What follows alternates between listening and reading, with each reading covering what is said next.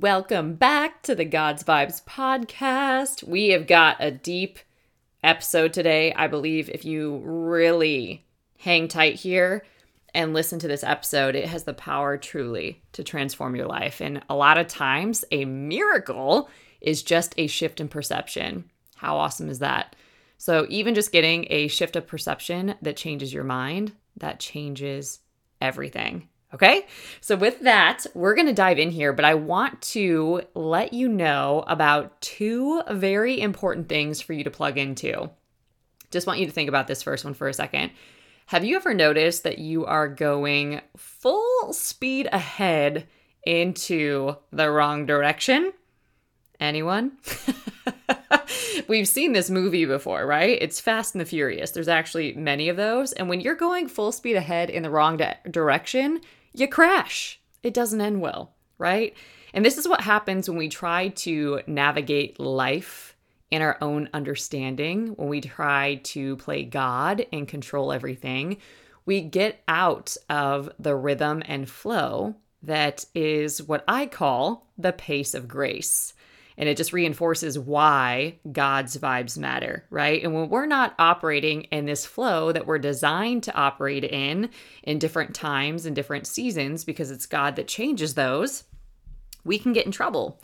We can encounter unnecessary pain. We can end up in places and spaces that were never meant for us. And it can get a little crazy, right?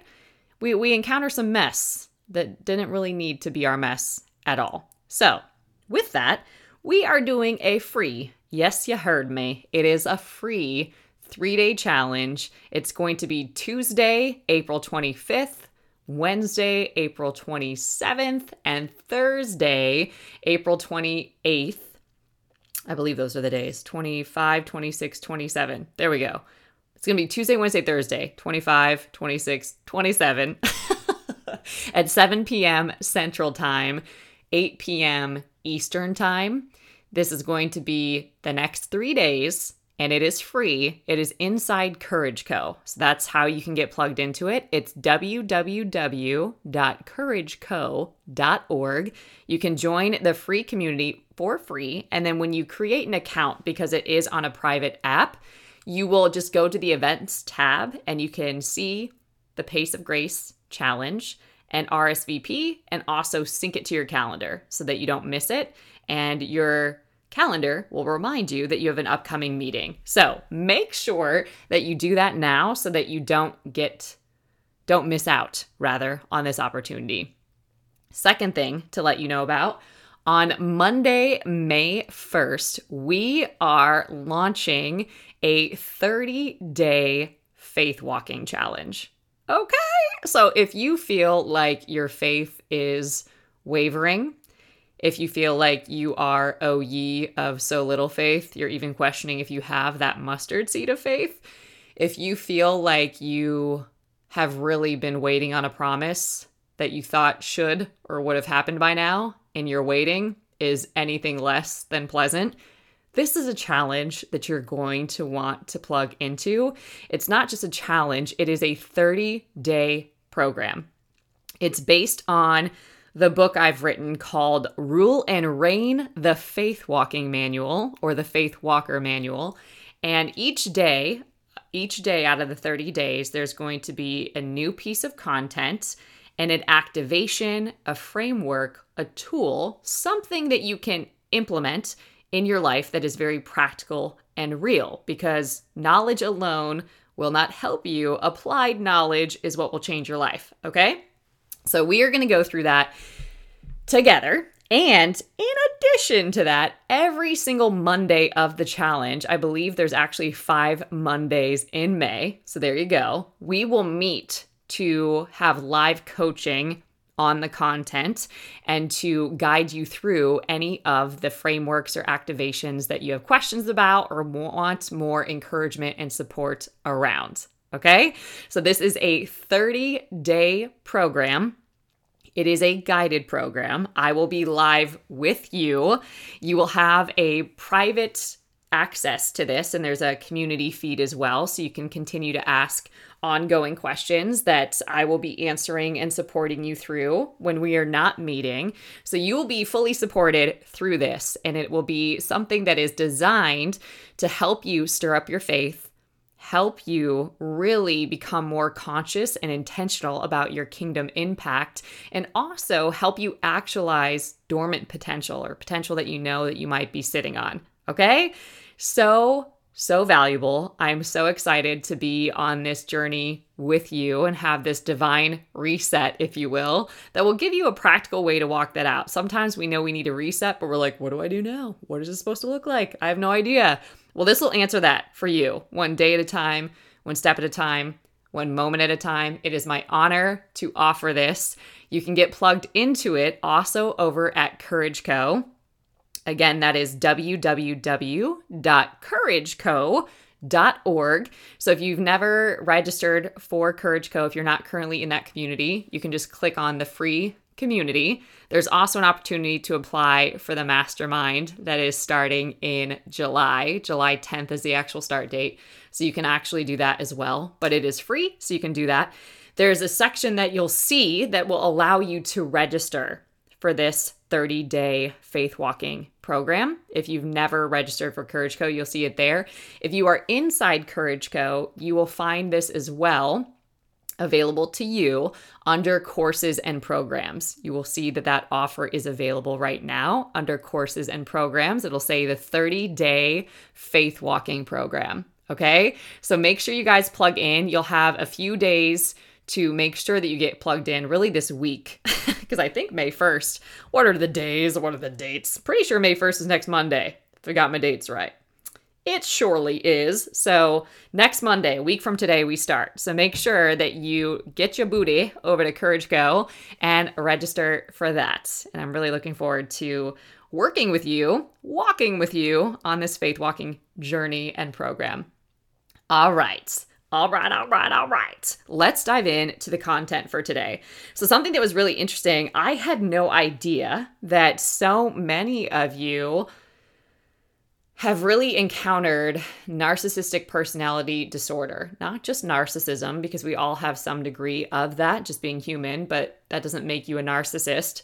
And narcissistic abuse is something that is very different. I think that there's a lot of negative consequences of that. It can literally damage your brain and really mess with your health, mentally, emotionally, physically, spiritually, so many things. It's just not a good thing. And especially if we are not talking about it and providing tools and resources to recover and regain a sense of stability and really recalibrate your soul after something like that, the effects can be disastrous.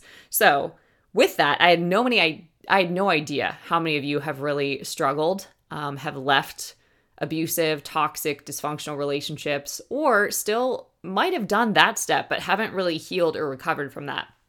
So what I want to offer today is a way that you can exit, really like an exit strategy. And you can view this as an exit strategy from a narcissist, but you can especially view this as an exit strategy from anything that is dysfunctional in your life, a bad habit, a bad pattern, anything that is dysfunctional from your life. A lot of times we're not taught how to do this, and this is everything. So just knowing that there were so many of you that have suffered from this kind of abuse, that find yourself in it, that have walked away and are still struggling, I wanted to be able to offer this. Now, I will tell you, I am not a licensed counselor. I am not a therapist. So I'm going to give you my coaching perspective. I'm going to give you perspective from lived life experience and also from having gone to therapy too. I do have a lot of wisdom and a lot of knowledge, okay? But I did want to give you that little piece because sometimes you absolutely do need to go to therapy for your support, okay? And that's definitely something that I have done multiple times. So let's talk about an exit strategy, shall we? Because here's the thing. When you have been through a toxic relationship, no matter how that has shown up in your life, there could be, if you don't heal, a magnetism for that to continue happening, right? You are ripe for that to continue to happen when you don't heal, okay? That you literally become a magnet for dysfunction, if you want to view it that way. And toxic people have a talent for entangling others into a web of codependency. So if you have, and I definitely did, if you have some really unhealthy relationship patterns, these look like codependency, where you literally depend on other people and how they show up to feel useful, to feel important, to feel valuable, which is unhealthy. There could be people pleasing, where you need to make sure that everybody is taken care of and you lose yourself in that. And you think it's a good thing until you realize it's not, right? There could be not having any boundaries, not having any self-control, not having self-awareness, not taking care of yourself, right? Not taking care of your body, not taking care of your mind, not taking care of your emotions, not taking care of your heart. Okay. And when you fail to do this, other people will fail to do that also. And they will see you as a great candidate to get their needs met. And of course, they will love everything that you can offer them. But that doesn't help you and that doesn't serve you. And I have a beautiful example of this. I was working one-on-one today with a beautiful woman of God, and we had a huge breakthrough.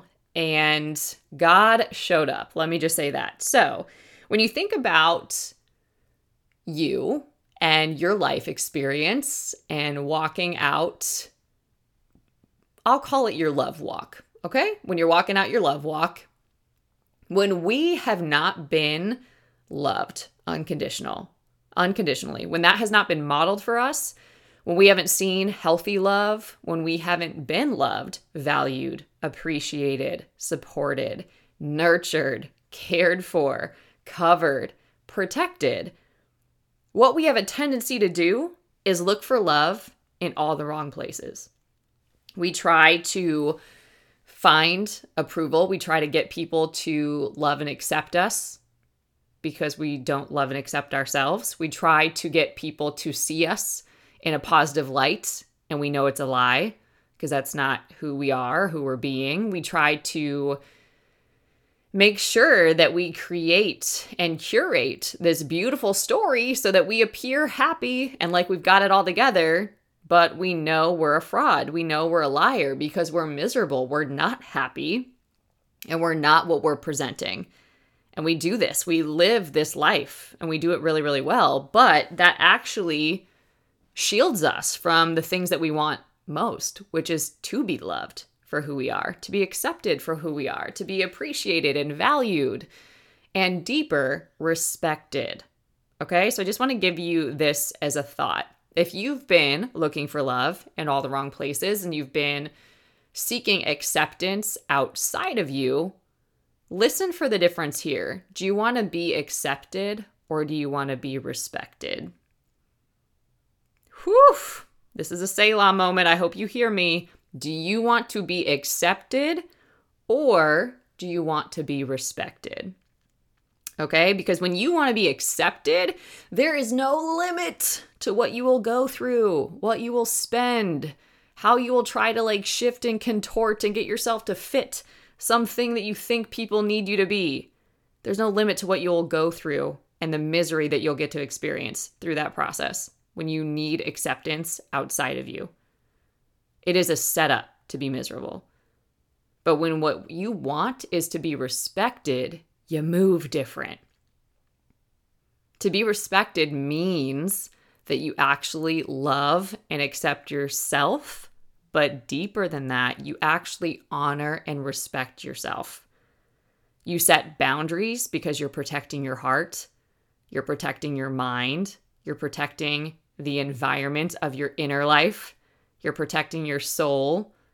Not everything's allowed to come into contact with you or to get access to you. Nope. You set boundaries because you're protecting yourself now. There's things that you absolutely will do and there's things that you absolutely will not do. There's places you will go and places you won't go. Because when you respect yourself, you move different. You're not desperate. You're not graspy. You're not seeking outside of you for anything. You carry yourself different. So a visual for this, which is really, really so powerful. And if you're a visual learner, you'll really see this.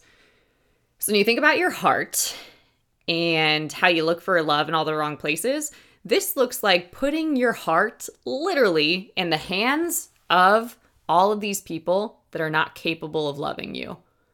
So they drop your heart, they throw your heart, they stomp all over it, they walk all over it, they ignore it, they neglect it, straight up break it, crush it. When you put your heart in hands that it was never meant for, you always end up wounded. Breaking is the result of that. And sometimes what we have to do is literally reach out and take our heart back from all of these incapable hands and put it into the most qualified hands. Okay? Because when we take our heart back, and that's starting to assert yourself, that's starting to communicate your boundaries, that's starting to shut down things that aren't meant for you and standing firm in that, that's starting to remove access to people that don't get access to your heart. A visual for this, only certain people get access to your heart. It's the most precious thing about you. There's a place in your heart that only God gets access to. There's a place in your heart that maybe your spouse or some family members get access to. Then there's space in your heart, maybe on the very outskirts of it, that associates get access to. But it's crazy when you think that people on social media get access to the innermost place of your heart. Why though? Nope. Or to think that anybody gets to speak into your heart. No. Why though? Right? Like, especially if somebody's trying to speak into your heart and they don't even have what it is that you desire and their life doesn't demonstrate any fruit of that thing. Why on earth would you listen to their advice? Absolutely not. You don't, respectfully, get to speak into my life. You have the opposite, or you don't even have what it is that I am going for. I am not going to listen to you, respectfully. Right? So when you take your heart back and start asserting yourself, or at least just setting these boundaries in the beginning, you can just know that that's not for me, that's not healthy for me, I'm shutting it down. Then what you can do is you can literally put your heart in God's hands, because sometimes you've got to admit, okay, I haven't known healthy love, and I have this habit or this tendency to put my heart in all the wrong hands, and I end up broken, and I'm over that. We're not doing that anymore, but I know if it's up to me, I'm going to keep doing that. I'm going to keep living that story because that's what I know. That's what's familiar to me. And the only one that can help me, for real, is the most capable, qualified hands, the author and creator of love, God. So I'm going to put my heart in God's hands, and I'm going to say, God, hold my heart, protect my heart. I know that you do not want me to put my heart in hands that aren't not meant for it, that do not mean it well, that can't love it, that can't protect it, that can't nurture it, that can't support it. But I know that I don't know how to walk this out yet. And I need you to teach me. And I need you to hold my heart and protect my heart until I'm strong enough to do that. So guard it. Don't let me put it in any hands that aren't capable. Teach me how to love and value and respect and protect my heart, because I know from my heart flow all of the issues of life. And I don't want these issues anymore. I want to heal. I want to be whole. I want to be free indeed. I want to be stable. God, I ask you to recalibrate my soul. Help me in this area of my life. Help me perfect my love walk with you, with myself, and with those that are worthy of walking with me, because not everyone is. In Jesus' name, amen, right? So when you think about that, this is so powerful, and I hope you get it. Not everyone loves and respects themselves, and not everyone has the capacity to do that for you. Your heart isn't meant to be dropped, walked on, taken advantage of, ignored, denied, neglected. It's not what your heart is meant for. But you've got to protect your heart. Learn to nurture yourself, care for yourself, love yourself well, support yourself, protect yourself. And when you know that what you have is valuable, this treasure in an earthen vessel, when you know that that's valuable, you will protect it. You will guard it. You will nurture it. You will support it. And God will guide you when you're serious about that. Amen?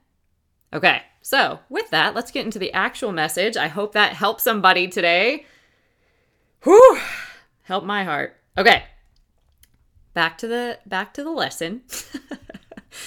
Toxic people have a talent for entangling others into a web of codependency. And if your heart is broken or vulnerable, you are the perfect prey. Just know that.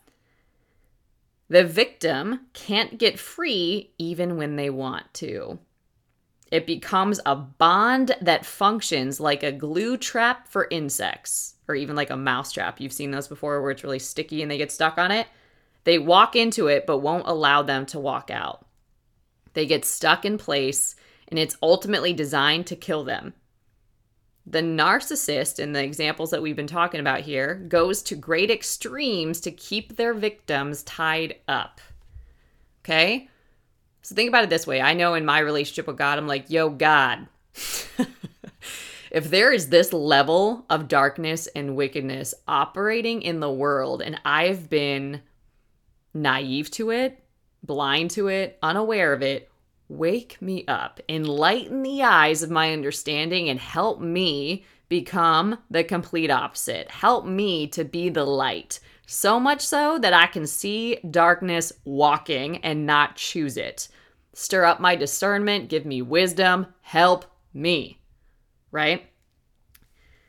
The narcissist works to maintain this toxic bond because of an inexplicable level of anger. Yikes, right? Narcissists in general, just so you can kind of identify very high levels of toxicity, are driven and motivated by anger. They are angry with their parents in certain instances. They are angry with the people who possess the lives they covet.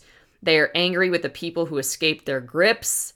They are angry with themselves, and they are angry with the most immediate victims. They're just like their scapegoat.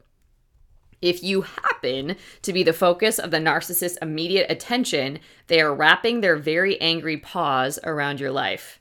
At an appointed time, their anger will always manifest. The reason they hurt you over and over again and tell you how worthless you are and still won't release you is that they have an angry agenda concerning you. This is not love. They want to destroy everything good in your life, and the only way to accomplish it is to hold on to you until they can finish the job. Sounds pretty demonic to me. Again, if the enemy wants to change your life, he sends a person. If God wants to change your life, he sends a person. Make sure you can discern the difference. The times are evil, the times are wicked. That's no time to sleepwalk through life or think that you can do it without God. The Bible puts it plainly in Proverbs 22:24, make no friendship with an angry man, and with a furious man thou shalt not go, lest thou learn his ways and get a snare to thy soul. The Bible says that we should not consider having a relationship with an angry person. I would say with a prideful person or an angry person. You do not need this type of person as a friend, definitely not as an intimate person in your life. No way. The passage culminates by expressing that a connection to the angry individual can lead to a snare of your soul.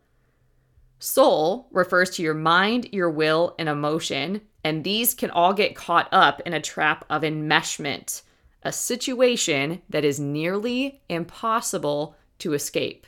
Okay, so when you're in a very, very, very toxic relationship, this isn't just something that you can take someone's advice and we're like, just leave already, just cut it off. Like, it ain't that easy because there's a lot more operating beneath the surface, okay?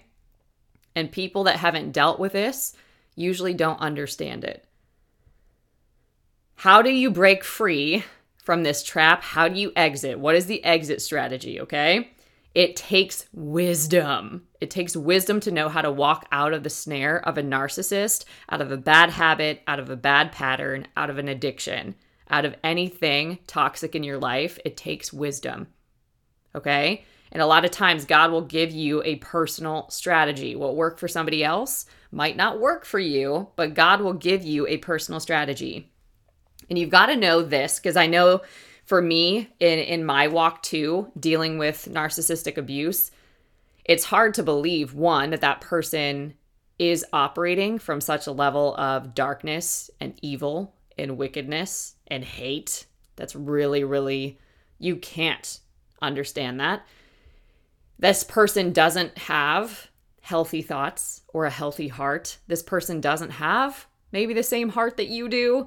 You can't expect good behavior, godly behavior out of somebody that is broken. You just can't, okay? And a narcissist is not operating with normal thought patterns. This is not normal psychology that you're dealing with, so you literally cannot expect it. There's a satanic influence that accompanies every move the narcissist makes. They are always 3 steps ahead of you. Listen for that. The only solution is to tap into wisdom, the wisdom of God, when you're dealing with a narcissist and when you're dealing with an addiction and toxicity and things that are beyond you. The Bible teaches a powerful principle in Proverbs 24:7, which says, "Wisdom is too high for a fool. He openeth not his mouth in the gate." Okay, this is a great one as well in the workplace. Okay, so if you've got some foolish authority, if you've got some foolish people that you're working with, wisdom is too high for a fool. Choose wisdom. Don't lower yourself to a level of foolishness. Choose wisdom. Okay? When detangling yourself from a narcissist trap, or when detangling yourself from a narcissistic trap, there we go, words, you must activate the spirit of wisdom. Okay? When a victim begins to suddenly respond in wisdom as opposed to reacting in frustration, the narcissist is left confused. What's happening here? I can't control you. The things that used to work don't work. What's up? Right? When you elevate your responses to a level of wisdom with the narcissist, it's similar to how a charging dog reacts to a person who stands still and stares it down. The dog will usually stop in its tracks and go away. The dog is accustomed to creating a reaction. When it gets a confident, authoritarian-like response, it has to rethink and regroup because it's not sure about how or who it's dealing with. Interesting, right? The spirit of wisdom is too advanced for a narcissist. This is one of the ways, too, that you know for sure that you're dealing with one. When you start operating in wisdom versus fear and flight and reaction and all that, you'll start to see who you're dealing with. The obvious question at this point has to be, where does wisdom come from? Great question. The Bible has something very specific to say about how wisdom is attained. In James 1:5, it says, if any of you if any of you lack wisdom, let him ask of God that giveth to all men liberally and upbraideth not, and it shall be given him. Ask God. The Bible says that a person should pray and ask God for wisdom when needed. The reality of a person who lives with narcissistic abuse is that they are so stressed and terrified, they never think to actually pray and ask God for help. And this isn't just narcissistic abuse. Remember, this is anything that we're afraid of, anything that we're struggling with, anything that's become an idol, anything that's become too big for us to handle. We actually forget to pray and ask God for help. The devastating reality of the predicament is that the person is engaged in diabolical and spiritual warfare and is trying to survive with natural weapons. So if you've heard part of my story, I knew that what I was dealing with was not natural. It was dark. It was intimidating. It was definitely not love. And I was not prepared to fight this. It's a very scary place to be. The Bible says in 2 Corinthians 10:3, "For though we walk in the flesh, we do not war after the flesh. For the weapons of our warfare are not carnal, but mighty through God to the pulling down of strongholds." The engagement with the narcissist must be understood as deeply spiritual and demonic.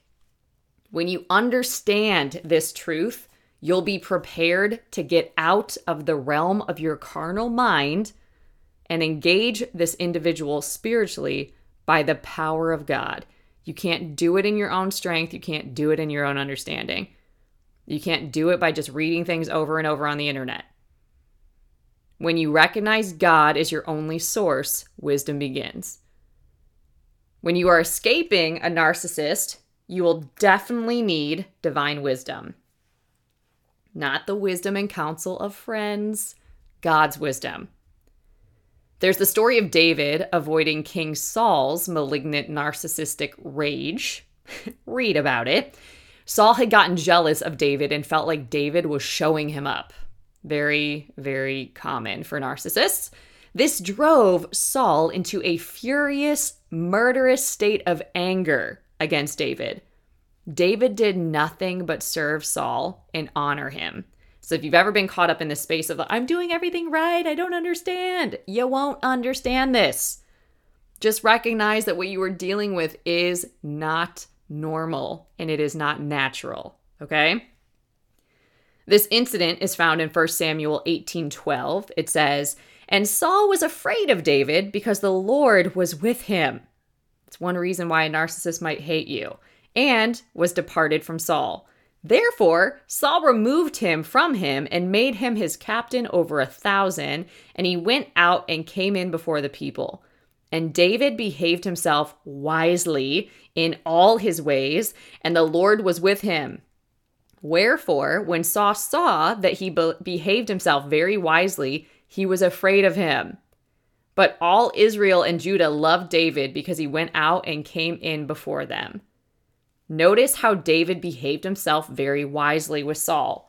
It will take wisdom to escape the trap of narcissistic control. This text also reveals a major reason we must exercise uncommon wisdom.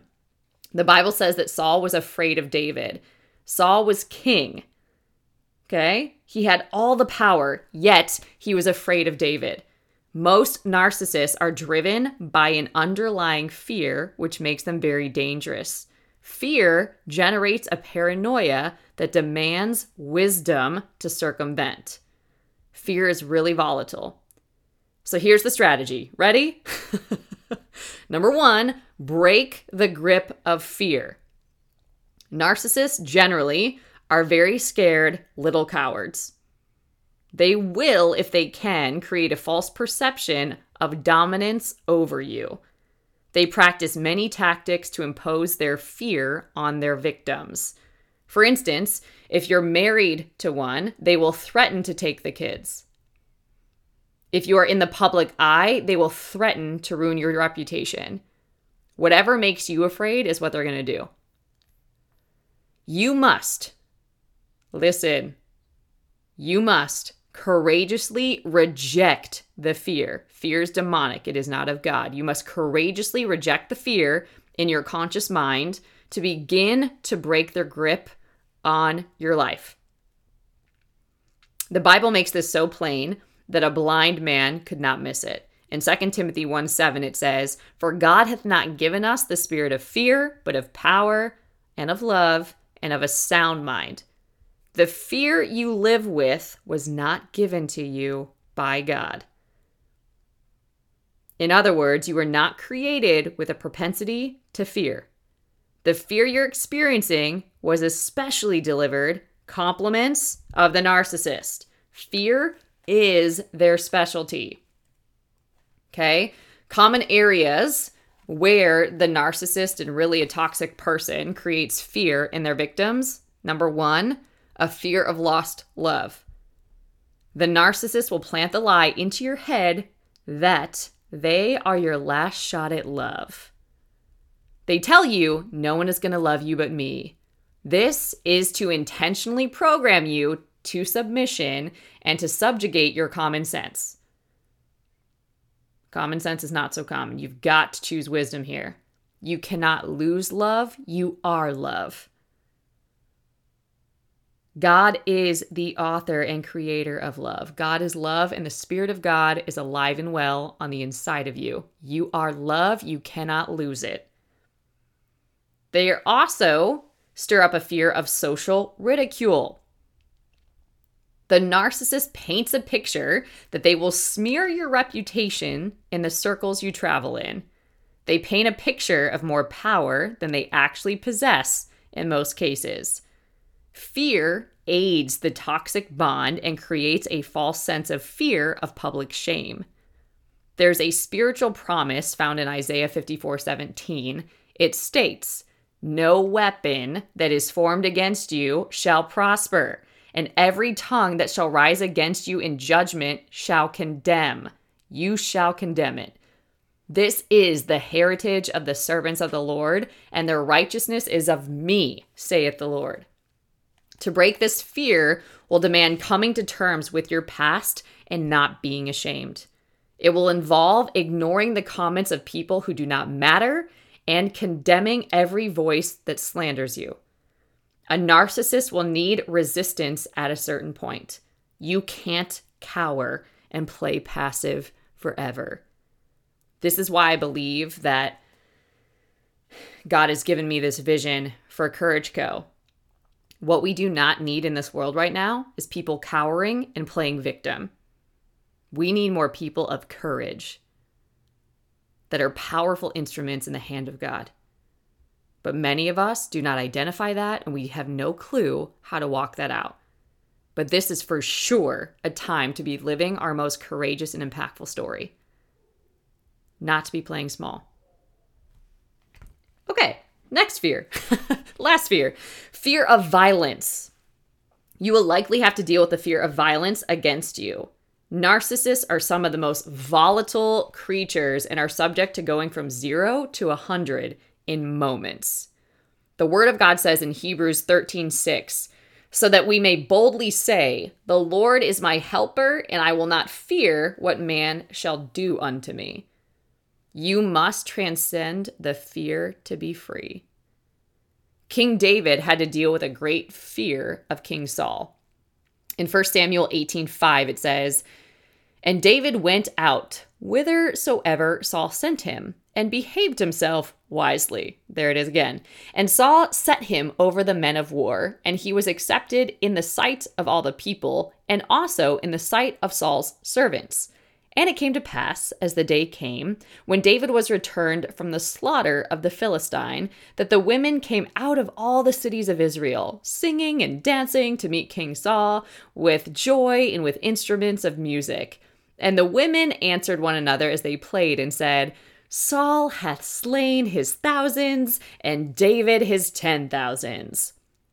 And Saul was very wroth, and the saying displeased him, and he said, They have ascribed unto David 10,000s, and to me they have ascribed but thousands. And what can he have more but the kingdom? And Saul eyed David from that day and forward. And it came to pass on the morrow that the evil spirit from God came upon Saul, and he prophesied in the midst of the house. And David played with his hands as at other times, and there was a javelin in Saul's hand. And Saul cast the javelin, for he said, I will smite David even to the wall with it. And David avoided out of his presence twice. The fear of physical violence is warranted when dealing with such an insecure and volatile individual. Usually, the answer to this is distance and absence. Okay? Another fear is really, well, not another fear, another strategy or another tool. Those were the three fears, but another tool is to become emotionally unpredictable. The biggest advantage a narcissistic abuser has over his victim is their unbridled emotion. Your emotions are all over the place, and they know exactly how to touch your buttons or push them. When your emotions are living on your sleeve, you become a puppet. I can imagine that this is extremely difficult to control the emotion that is generated by such excruciating pain. I also live this. I know this. On the flip side is the reality that your emotions are the links in the chain of your captivity. You must break free internally before you may go free physically. The narcissist runs their life based on predicting your reactions to their antics. Always do the opposite. You must pass the internal fortitude test before you may graduate to freedom. Right? So sometimes you could think you have physical freedom, but you're still emotionally tied. The Bible says in Proverbs 25:28, "He that hath no rule over his own spirit is like a city that is broken down and without walls." You are defenseless until you get a handle on your emotions. It's literally the energy that you're putting in motion. This is something that I teach quite a bit about in coaching because it's so important. We're taught a lot about mental health and we're learning about trauma and the effects of that on our brain, but we're not taught about our emotions. We're not taught about our heart. We're not taught how to really care for our insides. And that's a lot of what great coaching can offer you. So some practical suggestions, if any of this is resonating. 1, begin to talk less, listen more, and ask more questions. I am a question master, so this is for sure something that worked in my favor and gave me a lot of information very quickly. Your emotions are located through your conversation. When you talk less, you become unpredictable. The person can't read you. The word says in James 1:19, "Wherefore, my beloved brethren, let every man be swift to hear, slow to speak, slow to wrath." Another thing you can do is be prepared to make unreasonable compromises. In the process of being emotionally indetectable, you will have to bite your tongue at times and do the exact opposite of what you feel. This is why you've got to get your emotions under control. You cannot allow this person ever to know where you really stand. It's the ultimate poker face. It's keeping yourself in neutral. Jesus recorded in Matthew 5:25, saying, "Agree with thine adversary quickly, while thou art in the way with him, lest at any time the adversary deliver thee to the judge, and the judge deliver thee to the officer, and thou be cast into prison." Notice that Jesus says to agree with them quickly before it escalates. With a narcissist, there are times it is best just to tell them that they are right and be done with the debate. They will expect you to argue and get upset, but never give them the airtime or the satisfaction. The aim is to make them wonder who they are dealing with. Another thing, do not expose them. Let them save their public face. When you have verifiable and damaging information on the narcissist, don't play your hand. They are expecting you to blast them on social media or within the mutual social circle. Don't say a word. One of the hardest things to do, but do not say a word. This move will not only confuse them, but it will scare them. They will wonder what plans you have and when you will drop the hammer. They are certain that you are plotting to get even. The goal is never to get even, it's to get out. Okay?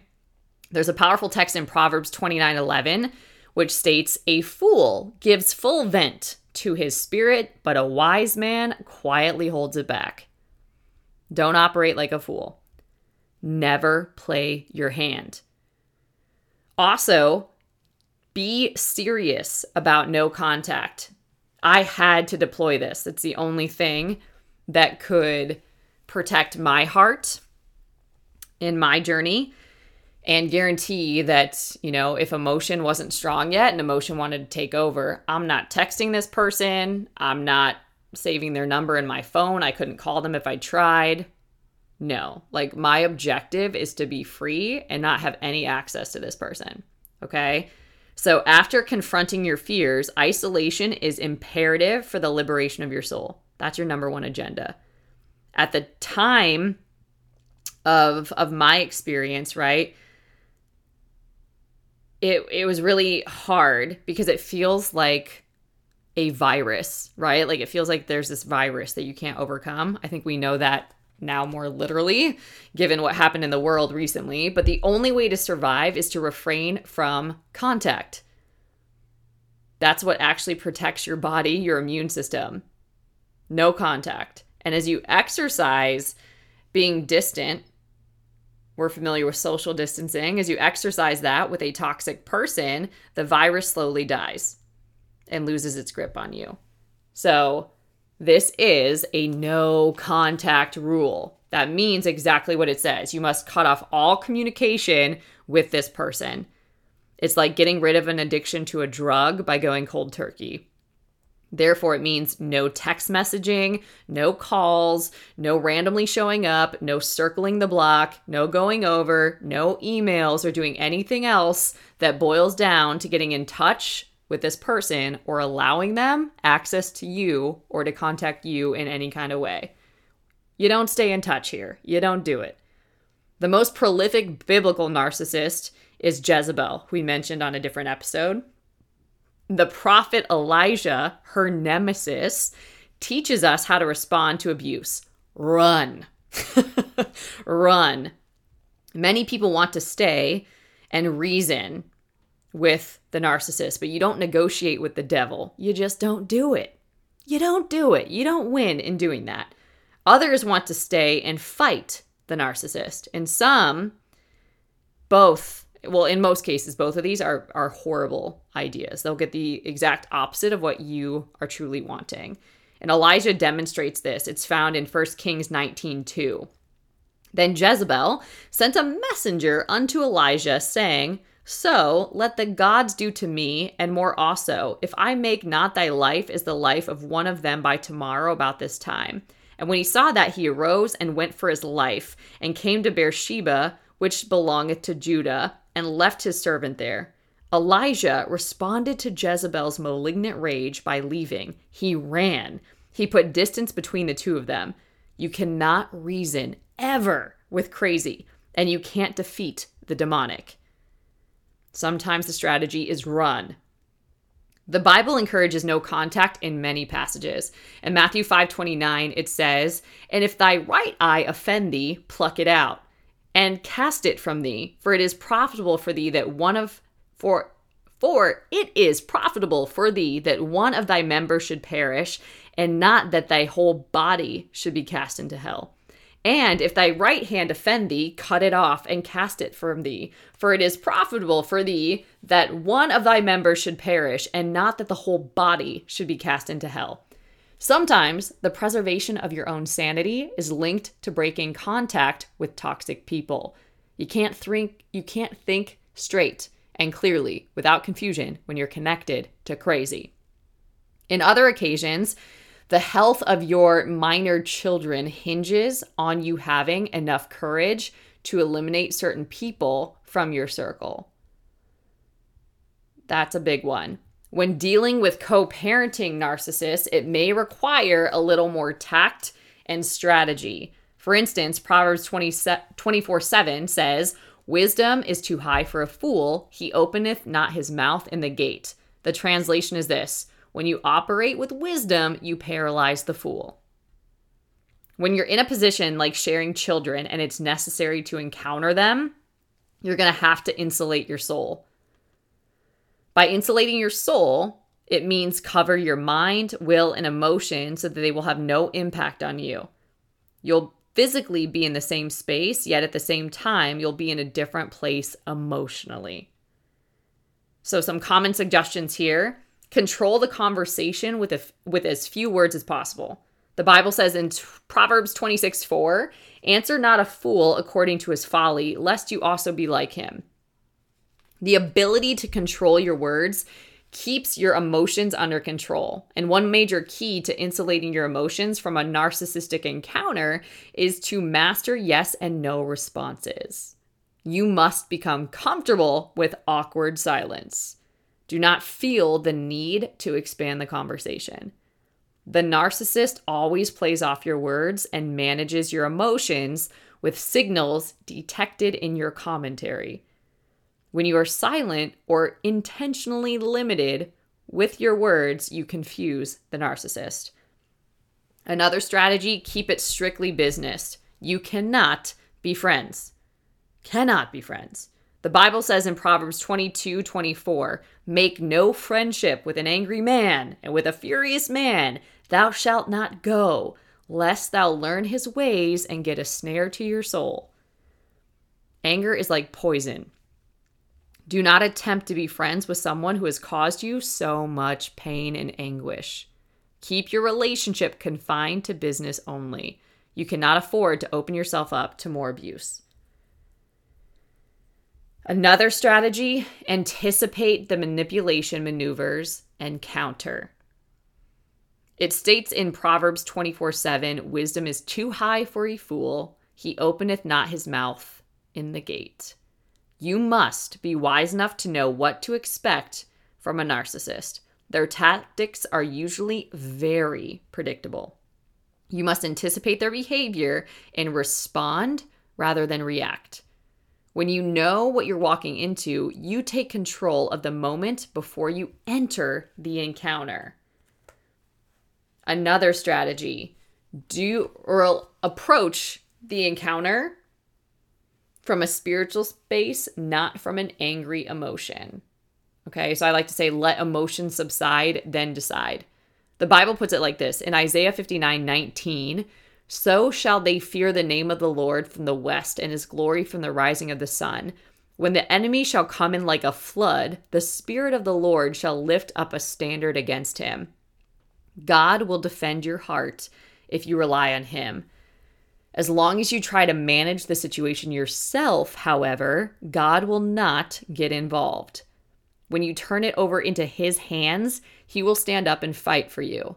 He will give you his power to withstand the temptation to reconnect. Approach the encounter from a spiritual place, not from an angry emotion. Denounce the need for closure. Oh, this one is so big. They're all big, but we often are driven for closure. We want clarity. We want closure.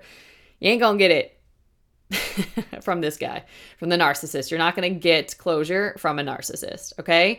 Closure is the idea that I need something to be spoken or done to allow my mind to accept things as they are. When we are on a quest for closure, we are, in essence, searching for an answer to a primary question. Why did this happen? It's also the subconscious hope for remaining possibilities to rekindle the facade of a relationship we once participated in. The greatest hook in perpetuating the bond is the idea of needing closure. This need for closure keeps the wound open. It's lunacy to think that the person who broke you will fix you. The desire for closure is a poisonous hook. It is a hook, nothing else. As long as you are waiting on people to fix you, you negate the power of God. Let me say this again. As long as you are waiting on people to fix you, you negate the power of God. God is not going to partner with your offender to do his work. If God wants to heal you, turn to him and forget the other madness. In the Bible, it says in Psalms 34:18, the Lord is nigh unto them that are of a broken heart, and saveth such as be of a contrite spirit. Your closure is in God. Here's the reality. Choosing to forgive is closure. Forgiveness is the act of releasing a person from any liability.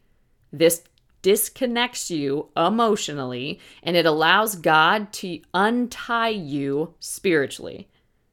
The Word of God records one of Jesus' most prolific lessons on forgiveness. It's found in Matthew 18:21, and it says this, Then came Peter to him and said, Lord, how oft shall my brother sin against me, and I forgive him? Till 7 times? Jesus said unto him, I say not unto thee, until 7 times, but until 70 times 7. Jesus is basically instructing Peter to make forgiveness a lifestyle. When he says to do 70 times 7 in a day, he is simply communicating that a healthy person practices releasing offenders and moving forward in life consistently. As long as you are in a state of bitterness, you are emotionally and spiritually anchored to this person.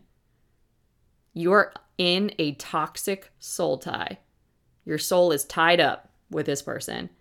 Forgiveness then is not about you. It's not about them. It's about you. I forgive because I can't afford the soul tie that unforgiveness creates. None of us can afford that. One of my favorite texts is actually John 20:23. It states this: "Whosoever sins ye remit, they are remitted unto them, and whosoever sins ye retain, they are retained." The Message Bible version puts it this way: if you forgive a person's sins, they are gone for good. If you don't forgive sins, what are you going to do with them? Interesting thought. Here's the wisdom. If you don't release a person's sins, transgressions, or offenses against you, you are stuck with holding them in your heart. And this is what makes you a magnet for more pain. What can you do with a heart filled with offense and pain? You may do nothing but deteriorate and fester. Not a fun place to be. You can live your life that way. So focus instead on forgiving and focus on rebuilding your soul. This is one of the reasons why I do the work that I do. This step in the process is intentionally rebuilding your soul. In the process of narcissistic abuse, an abusive relationship, dysfunction, all of that, your mind is twisted into knots. And when you decide to break free, it is as tedious as untangling a knotted shoestring. It requires patience and intention to ultimately recover your soul's emotional health. The Bible says in Romans 12:2, "And be not conformed to this world, but be ye transformed by the renewing of your mind, that ye may prove what is that good and acceptable and perfect will of God." The term renewing is speaking of renovating or remodeling your thinking. And when experiencing narcissistic abuse, your brain becomes confused about your self-worth and your value. The self-perspective may become severely damaged. Some psychiatrists actually believe that long-term narcissistic abuse can damage the brain. I believe this too. Even if one has not endured enough trauma to create brain damage, a person is always emotionally reconstructed after a narcissistic relationship. It is devastating. This reconfiguration of the self-perspective, self-esteem, and worldview will always require the renovation of the mind. You cannot bypass this. In a renovation, there is the intentional tearing out of the things that do not serve the vision of the owner. There are usually large piles of trash that accumulate from the demolition. After the tearing out comes the introduction of the new and desired material. This is exactly what has to happen after a relationship with a narcissist. After you are delivered from an addiction, right? After you leave a toxic work environment. They have erected walls, in this case with a narcissist, and filled the victim's head with inferior material in the form of thoughts. These things must be pulled down, thrown out, and replaced with healthy, profitable things. The soul must be rebuilt and recalibrated. So, practical steps here to rebuild your soul. 1, remind yourself that you are not responsible for this person's feelings, condition, or future well-being. Give that to God. One of the very first things you're going to need to discard this idea that you are responsible for the feelings of a narcissist is to remind yourself that you are not. Every narcissist will subliminally transfer the belief to their victim that they are responsible for making the narcissist comfortable and happy. That ain't your job. This is so deeply embedded that the victim may feel guilty for saving himself or herself. The victim questions if they've done enough. You are not responsible for this person. Okay? You cannot change this person. You must leave them in the hands of God. He is the only one, literally, the only one that can handle this. Focus on the lessons of the experience and not the feelings of your emotions. The soul tie or trauma bond created between you and this abuser stems from the emotion that has mutated your sense of reasoning. At this point, you must intentionally step into an objective position and take a realistic and intelligent view of what the transaction between you and this person has done for you. You will come back to finding that they have done absolutely nothing but wreck your life and damage you. When your soul is faced with the reality of the devastation this person has created, it will attempt to shift the focus from the facts back to the fantasy. That's literally your body's way of trying to protect you. The fantasy consists of all of the false positives the victim ascribed to the narcissist in the hopes that they could live up to it. But it's a fantasy, not reality. The fantasy includes the lies the victim tells family and friends about how great of a person the narcissist really is. It's all a fantasy. It's all a lie. It is important to consciously focus on the lessons of this experience because the tendency will be to get carried away with emotion. The emotion is the thing that has maintained the toxic bond thus far. You must move away from the emotion and re-engage your logic. Take the lessons from the experience. Don't waste your pain. The psalmist wrote some very powerful words that serve. It's in Psalms 119:71. It says, "It is good for me that I've been afflicted, that I might learn thy statutes." The writer acknowledges that there is value in pain and suffering if we learn from it. Pain has to produce more than hurt. It is designed to produce learning and wisdom. What have you learned from this experience? What did you do wrong? It's a big one we miss. What will you change? Pain presents a list of questions that should be answered. If answered accurately, the answers will point the way to freedom.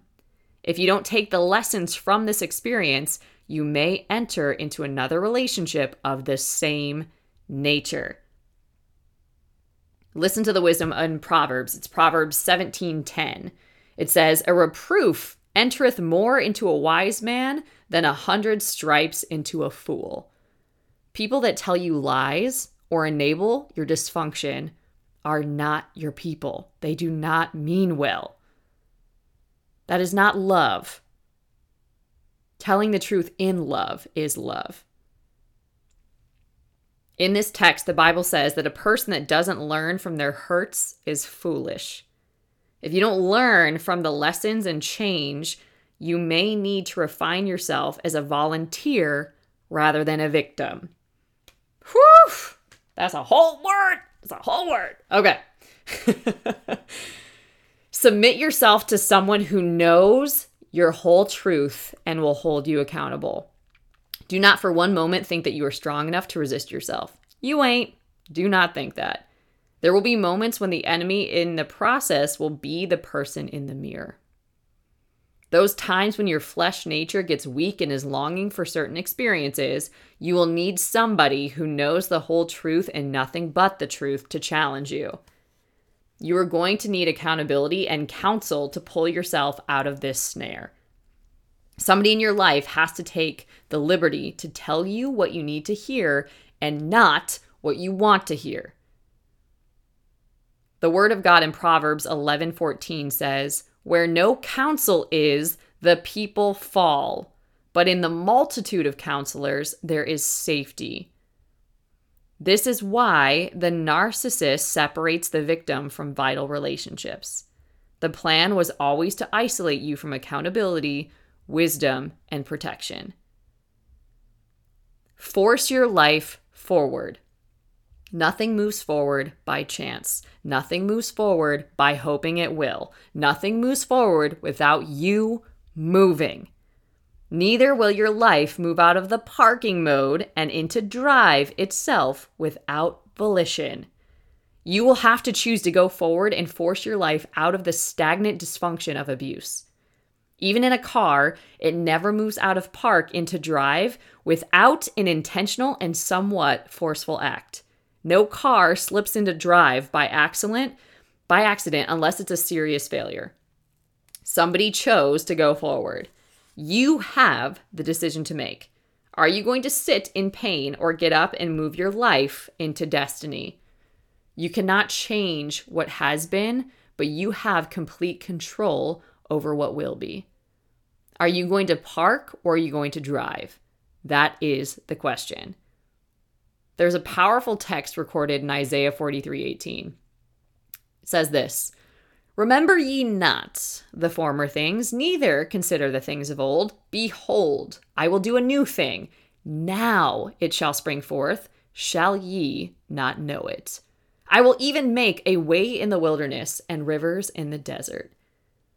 The text admonishes the people through prophetic instruction to forget about what has been and to move forward with the expectation of a fresh move of God. You must move forward in your thought life. You must move forward in your emotional life and redesign your everyday life so that it no longer resembles your former life with the abuser. When your mind begins to revert back to old ways of thinking, forcefully jerk your consciousness to the new standard. Get rid of all paraphernalia representing the past. Create new circles and a whole new life. Begin to challenge your insecurities and step into your goals and dreams. Take the lessons you've learned and slowly begin to date again. When you recognize red flags, politely move on and live your life. Do not become a prisoner of a ghost of the past. Force your life forward. Whew! Oh my goodness. There's so much gold in this episode. There's so much wisdom gained from painful life experience. I hope you can feel that, receive the love, the truth, the heart behind a message like this. Absorb that into your being. Really hear and receive the truth. So much so that you will move your life forward. I personally know how hard that is to live with pain that you can't even speak about, that people don't know about, to not know where to start, to not know how to ask for help, to not follow through and get committed to taking care of you and your soul and your heart. Been there. Years of my life. And what I can offer you, I do have one-on-one spots to work together one-on-one if that is something that you know is an answer. There are so many valuable tools that you can get connected to inside Courage Co. for free. Prayer calls, monthly challenges, master classes, small groups. There's so much that you can get plugged into there. If you want and need to take this further, one-on-one with somebody, again, I'm not a therapist, okay? I've gone through lots of therapy, right? But I am somebody who has overcome this, who has an anointing to break this, who is a coach that can help you. And so if that is something that you are led to do, all you've got to do, email my team, info@julianapage.com, and we will set up a call just to see if this is the right fit for you at this time, okay? But that is a great way to get started. There's also other programs inside of Courage Co. as well. Different tools. You can join us on this 30-day faith walking program. There is a mastermind coming up in July called the God's Vibes Mastermind. This is truly recalibrating your soul and making you a weapon against the enemy, for sure. This is activating you in every way possible and really actualizing the content that's in a lot of the books that I've written, from reclaiming your authority to how you co-labor with God, to how you really activate and expand your influence and then multiply and dominate in the places and arenas that you are designed to. So it's very powerful. You get access to that for a year. So if that is something that you want to keep on your mind, we're going to have opportunity to get plugged into that coming up at the end of June, and the new program will start July 10th. So those are options. Again, email my team, info@julianapage.com. If you want to work together one-on-one, I would be honored to walk with you on this beautiful journey of getting your soul healthy. So if that's something you want to do, email info@julianapage.com, and make sure to join us this week in the Pace of Grace Challenge and next week in the 30 Days of Faith Walking program. All right, everybody, I truly hope this message blessed you. And until next time, stay blessed. Listen, if you are not plugged into Courage Co yet, what are you doing? Courage Co is a faith-based community off social media that you can access from your phone or your desktop, literally from anywhere. It is a safe place and a sacred space for you to invest in and live your most courageous and impactful story. You can join us for free for prayer calls and challenges, for a monthly subscription where we have monthly masterclasses, or the God's Vibes Mastermind, where you will get live master life coaching at a price that you won't get anywhere else. 12 weeks of content that we will go through together, or you can navigate at your own pace. You'll have lifetime access to that. A community of women doing this alongside of you, a workbook, and so many other materials to help you on your journey. And I just want you to imagine for a second, having the courage, clarity, and focus to achieve anything you desire. Walking into any situation fully confident, knowing you have everything you need to succeed. Embracing challenges and overcoming obstacles with grace and ease. Feeling only love and compassion for others, no matter how they may have hurt you in the past. Standing up for what you believe in and taking unstoppable action to create the kind of world you want to live in. You're in the right place to take your next step on your journey. When you plug into the God's Vibes Mastermind, I'll teach you how to identify and eliminate the self-limiting beliefs and habits that are stopping you from getting the results you want.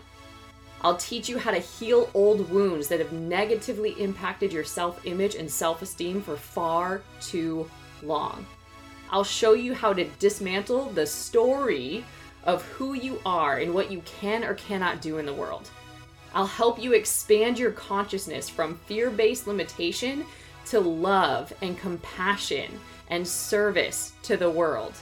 I'll help you vanquish the inner enemies that are stopping you from being all that you can be. Release your victimhood and reclaim your power. Develop a aligned mindset and habits to boost your productivity and results. Gain deeper awareness of your own inner light and divinity, and achieve the physical, mental, emotional, and spiritual self-mastery needed to achieve any goal.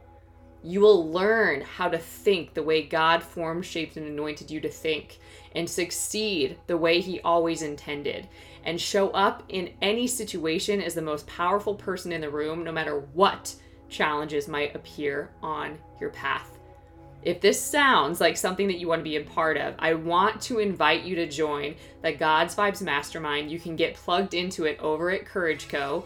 You can access Courage Co at any level at www.courageco.org.